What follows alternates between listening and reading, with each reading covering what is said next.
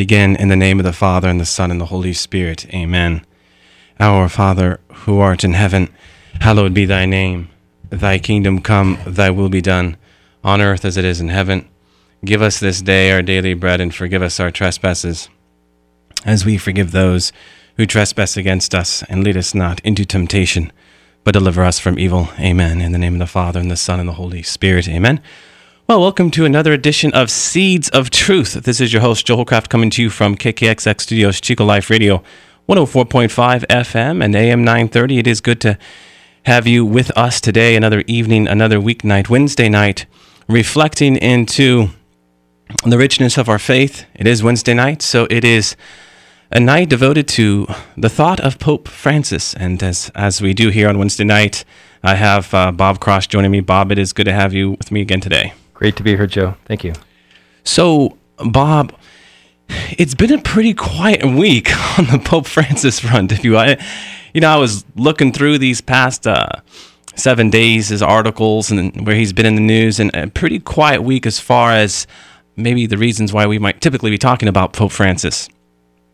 Certainly, he always has something to say.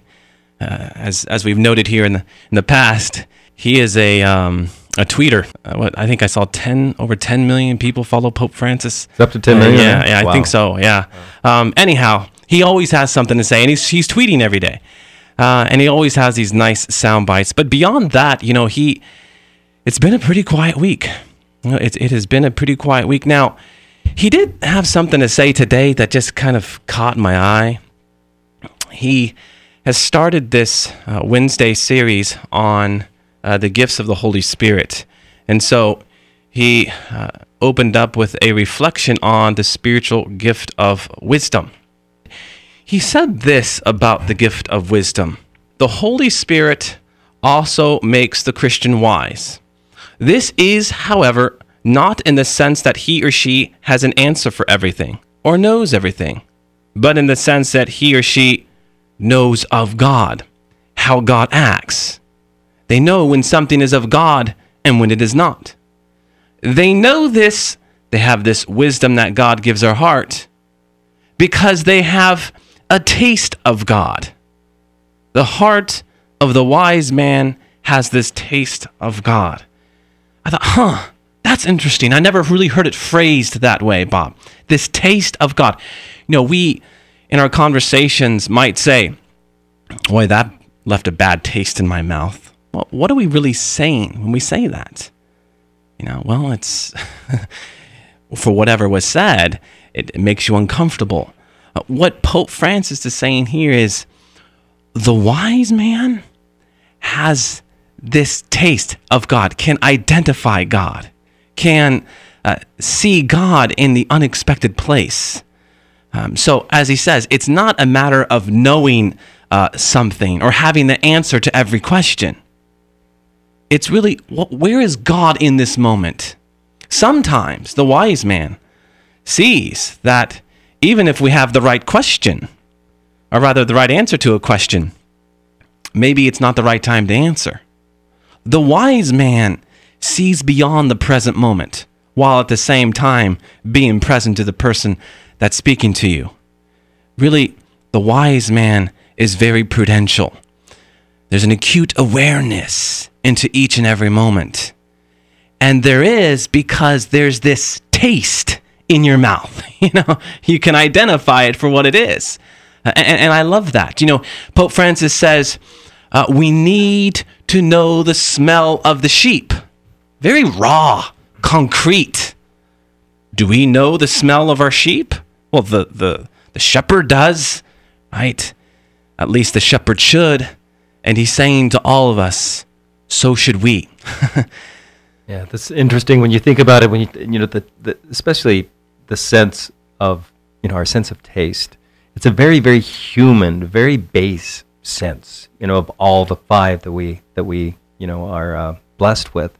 But you think about appetite and even feasts or dinner and celebrations and tasting things is a very, very human sense. And if you have that very human, sense actually covered as far as the taste of God, well, then you've gone a long way in terms of overcoming your humanness to some extent. And I think that's what the Holy Father is doing there, is taking that one sense, taste, and asking us to actually go even beyond what we see or we hear or we smell, even, to go to that sense of appetite. Yeah, and if you've tasted God, then you've tasted truth, you've tasted joy, you've tasted the pleasures that God wishes to pour out into your heart and into your mouth, if you will. So what does he want us to see? Well, my 3-year-old son, he just turned 3. He was all about having chocolate cake and Oreos, cookies, and cream ice cream. Why? Nice. Why did he want chocolate cake? Why did he want Oreo, cookie, and cream ice cream? Because he tasted it, and he liked it, and he wants to now have it all the time. Too much. But this is what our Holy Father is talking about. Once you taste God, oh, you want it all the time. And the wise man can identify the pleasure. And maybe, Bob, what one might say isn't something from God. Maybe it's a trial. Maybe it's suffering. But what does the whole Christian vocation rest upon? The great paradox that where there's death, there's life. There on the cross, the wise man can see the life in death. The wise man can see the enjoyment in a place where you might not typically find it. And this is, again, what Pope Francis is talking about. Yeah, I mean, chocolate, ice cream, those are obvious. But Pope Francis is playing around with this analogy a little bit to kind of provoke within us a sense of, he's saying something here that's different. What does he mean by it? And so what he means by it is God works in the unexpected. As we've said before, expect the unexpected. And so with that, Bob, I want to turn to this document, The Joy of the Gospel, where we are to pick up in paragraph 27 with its subheading, An Ecclesial Renewal Which Cannot Be Deferred. So what is he talking about? How the local parish needs to be reinvigorated for the sake of evangelization and catechesis. So what I want to do is read this opening paragraph, then drop down to a few other key points, and then we'll reflect upon it. Again, this is paragraph 27 from his document, The Joy of the Gospel. He says this: I dream of a missionary option, that is, a missionary impulse capable of transforming everything so that the church's customs, ways of doing things, times, schedules, language, and structures can be suitably channeled for the evangelization of today's world rather than for her self-preservation. Are we looking inward or outward, right? The renewal of structures demanded by pastoral conversion can only be understood in this light, as part of an effort to make them more mission-oriented, to make ordinary pastoral activity on every level more inclusive and open, to inspire in pastoral workers a constant desire to go forth, and in this way to elicit a positive response from all those whom Jesus summons to friendship with himself. Paragraph 28, he makes the point: the parish is not an outdated institution. He says that the parish is called to renew itself all the time. Paragraph 29, he says the parish is about raising up evangelizers.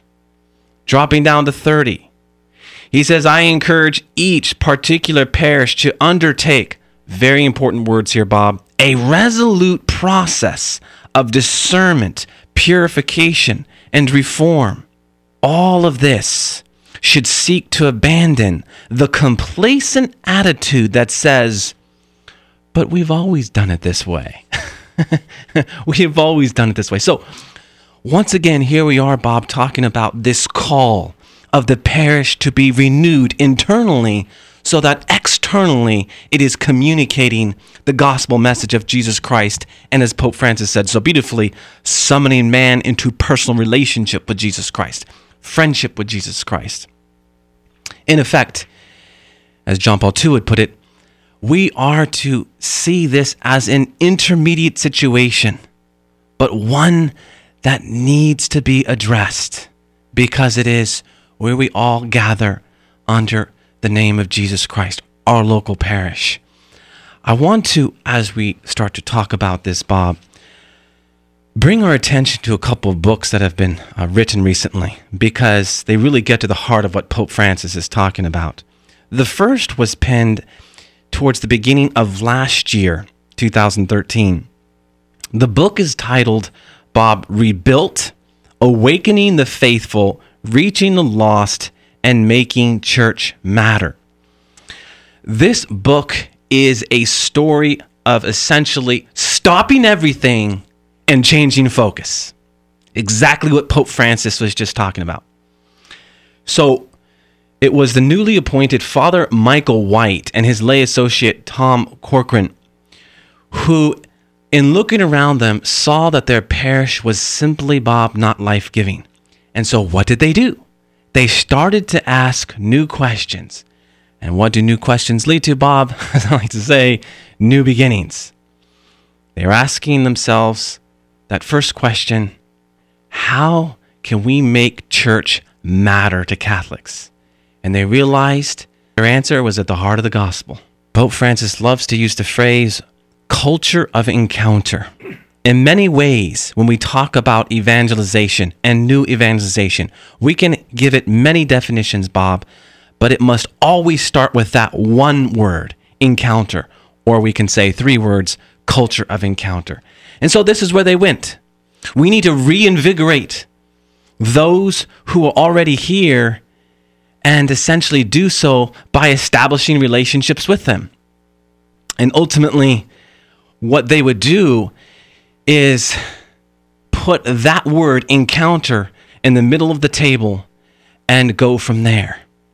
So now they put an emphasis on worship, the Mass, music, their ministries, maybe changing some personnel, maybe folks who are more dynamic in what they were doing that would draw people in.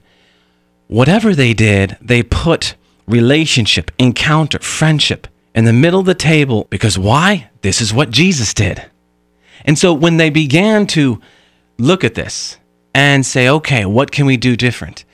And they made changes to their music because it was going to enhance worship. The pastor made a vow to make his homilies more relevant. But they were paying close attention to all the other little details that matter in relationships. And so they highlighted that. And in doing so, the relationships began to grow stronger, and then they started talking about it to their friends. And this is how the Holy Spirit works, Bob.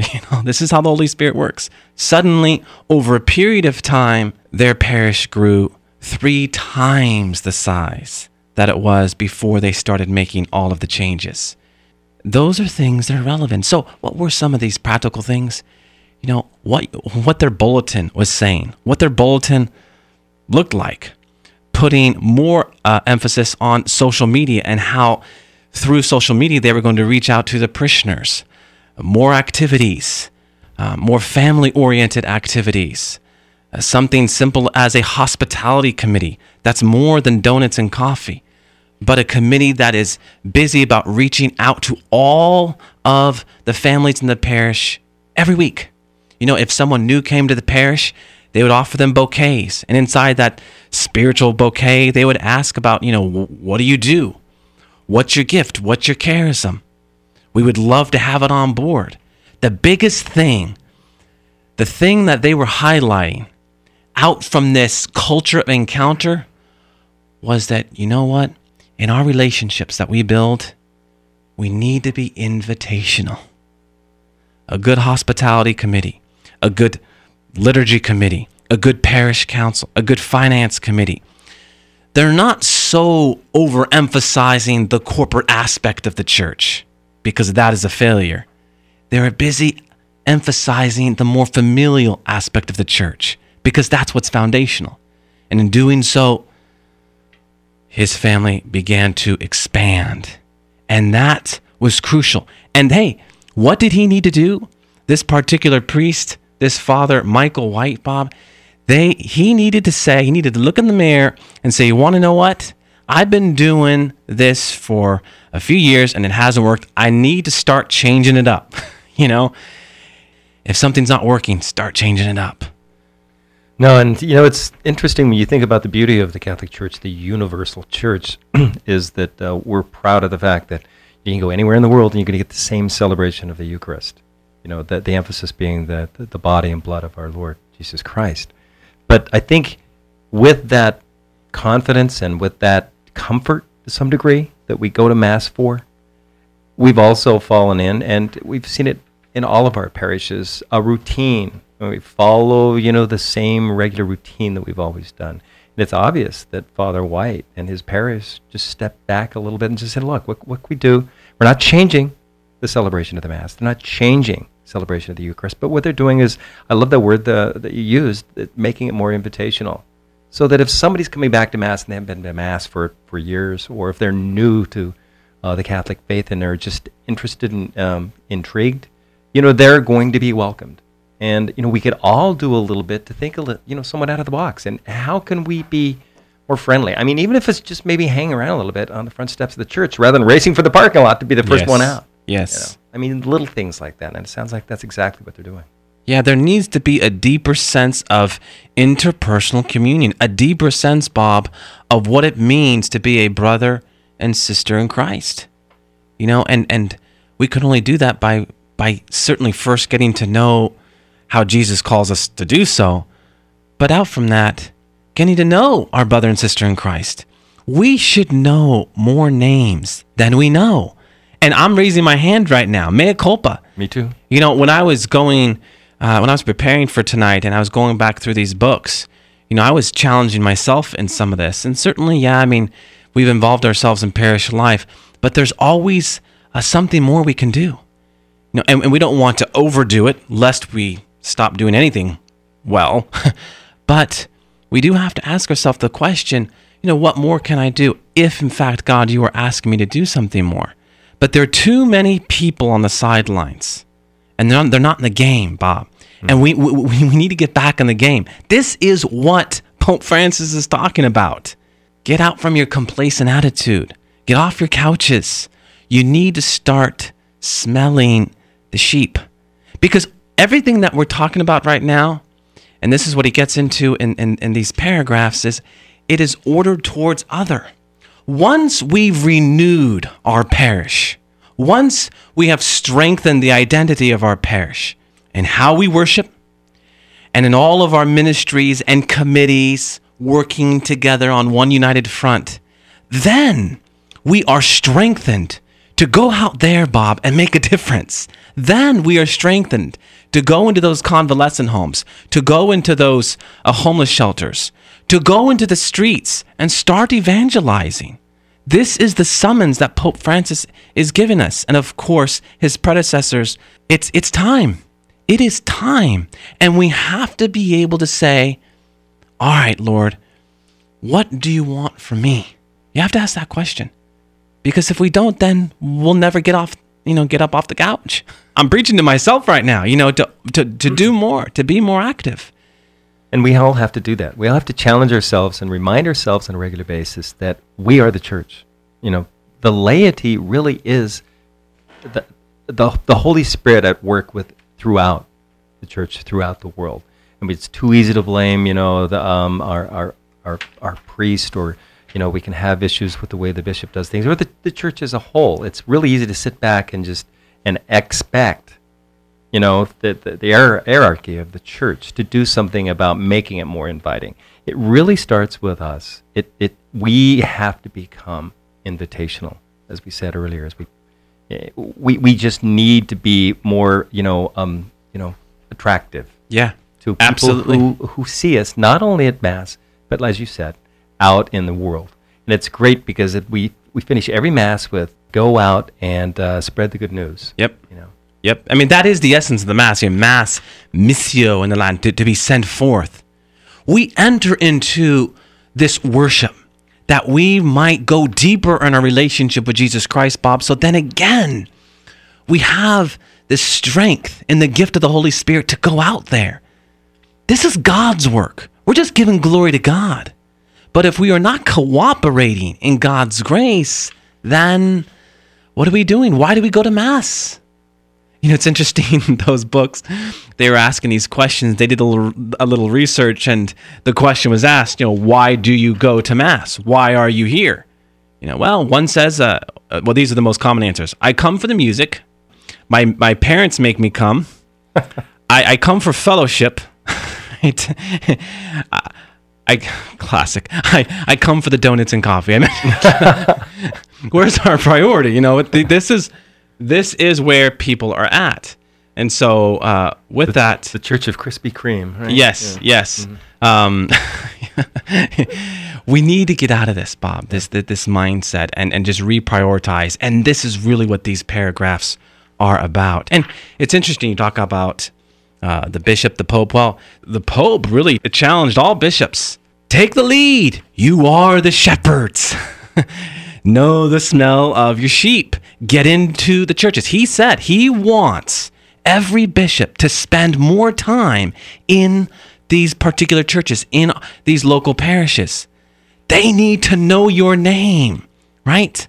We should all know who Bishop Soto is, right?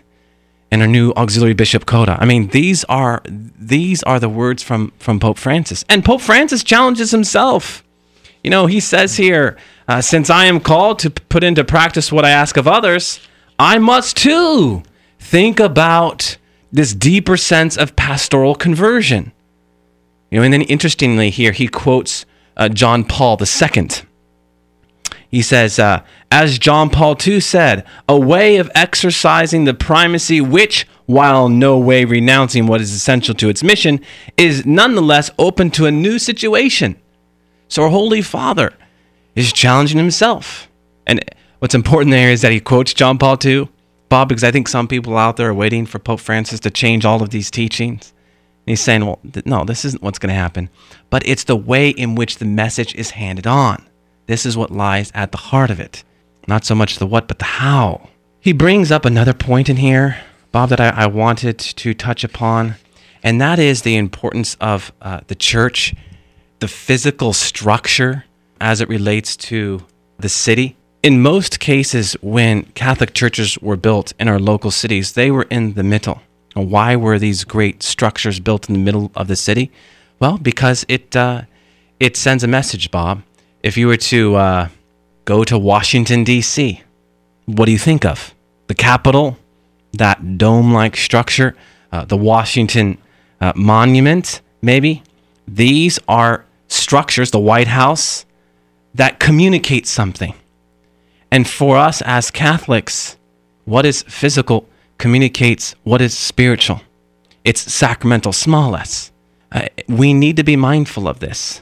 And why do I talk about this? Is because the structure itself is important. Why? Because when you look at the structure of a church building, most churches, not all, but most churches were built, Bob, to look like a boat for a reason. The idea in the early church is that the church built as a boat is to remind us that it is on a pilgrimage. It is moving towards something. And on that pilgrimage, it will sway to the rough seas of the world, but nonetheless, it will continue to move towards its end goal.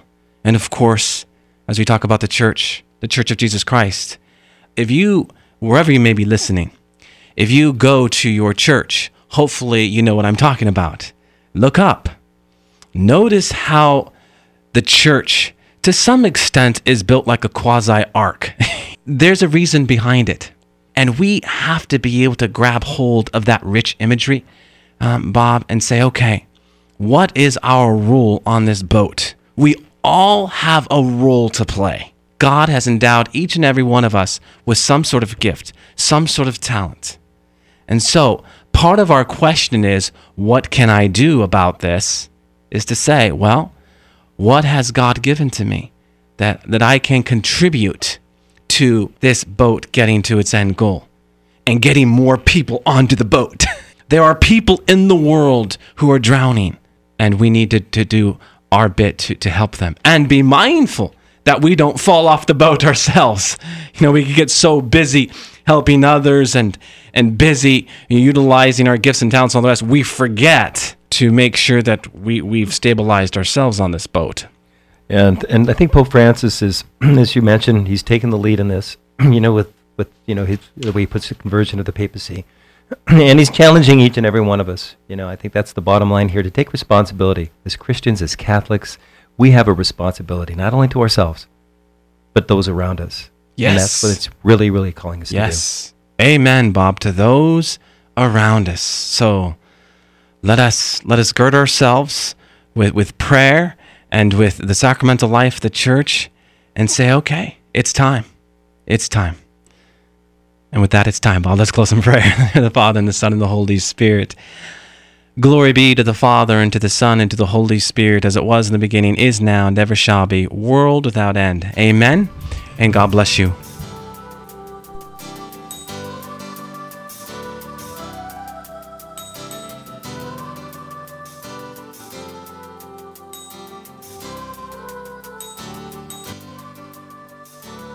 You've been listening to Seeds of Truth, heard every evening from 6:30 to 7 p.m. right here on KKXX. If you have questions or feedback, you may email Joe at jholljmj@yahoo.com. For a copy of today's program, visit joeholcraft.org or call KKXX during regular business hours at 894-7325.